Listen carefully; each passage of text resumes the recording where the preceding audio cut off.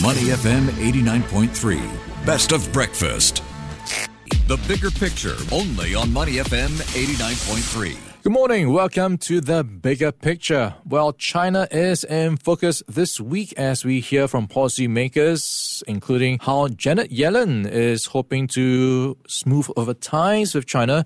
And of course, in more recent weeks, there's been a tit-for-tat trade war going on. And in the backdrop is the sluggish growth that we've been seeing from China, the reopening story not playing out as what some were hoping for. So let's check in now with Lee Kian Soon. He is the CEO of Astro Asset Management. Good morning, Kian Soon. Thanks for joining me. Good morning, Ryan. Hey, so let's talk about China. This is an area that you focus on quite a bit because that is where you invest a lot of your holdings in. So let's talk about some of the data you're reading into these days. How is it looking for you right now? How would you describe where China is in terms of its economy? If you look at the Chinese macro data, has been sort of disappointing. It's like a flash in the pan since the reopening in the early part of the year. And now the economic data has showed that post-pandemic economic recovery has slowed. Mainly the production numbers have not been great. The consumption numbers have slowed, etc., etc. And there's a concern that, this would lead to an economic slowdown, which it has. And there's also a concern whether, would the economy comes to a grind with high unemployment. All right, so how optimistic are you looking at the rest of the year, especially with all these talk about stimulus? Are you expecting stimulus? I think the government will definitely have very targeted stimulus instead of a generic, broad-based stimulus across the economy. The question is when and which sectors are going to benefit from the government stimulus measures. There's a lot of pessimism revolving China, but the key question is, do you look at it as a half glass empty or half glass full? Okay, so let's talk about the sectors that you think might get some targeted help. Of course, the big one is property. Yes, I think starting from this week, the government has actually introduced more stimulus measures and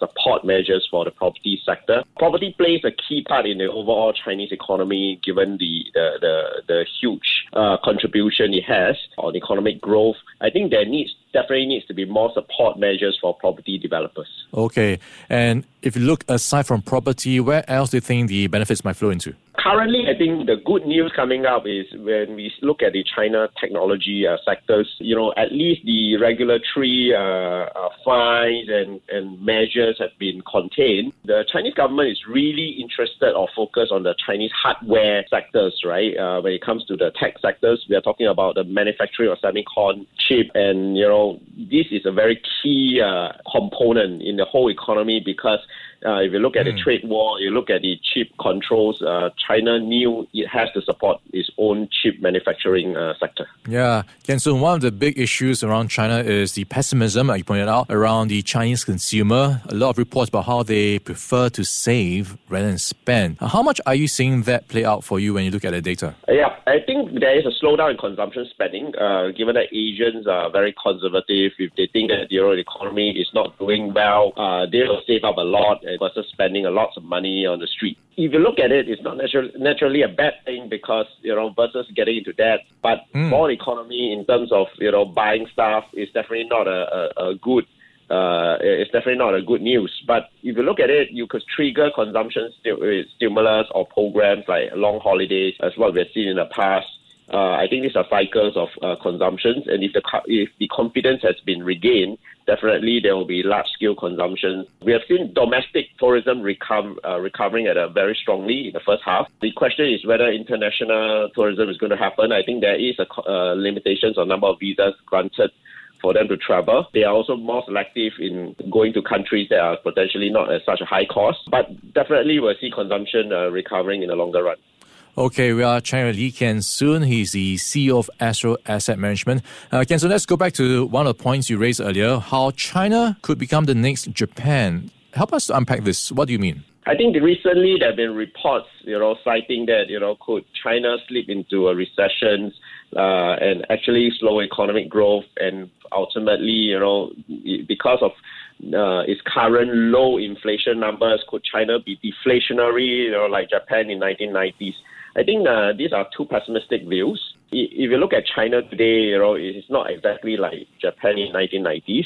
Its economic growth has slowed, but don't forget, right, it also has low inflationary numbers, which creates room for governments to have to actually lower interest rates or have other kinds of monetary loosening policies. They also could potentially launch fiscal measures, etc.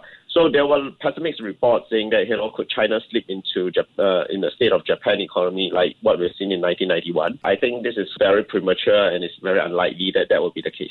All right. So what's the playbook here for you, at least, Kian Soon? How have you been reallocating or positioning yourself in the past year, and where are you looking to in the next rest of the year? If you look at the allocations to China, it will be more selective in terms of sectors that we chose to. We have avoided the real estate sectors. We have avoided, a lot of sectors that potentially have problems. But in this coming reopening year, the focus is on what are the sectors that could benefit from, the recovery, the reopening, etc. So we are also avoiding sectors that are very highly dependent on trade with other countries, given that, any kind of trade tensions or policies could upset export numbers. So it's very, very focused on niche sectors and companies that could benefit from the economic recovery and the reopening from the pandemic. Okay, so looking at things like hospitality services? Yes, exactly. And we are talking about sectors that are dependent on domestic tourism, domestic sectors spending that will benefit, once people have already been traveling. The amount of domestic cross, cities travel, etc.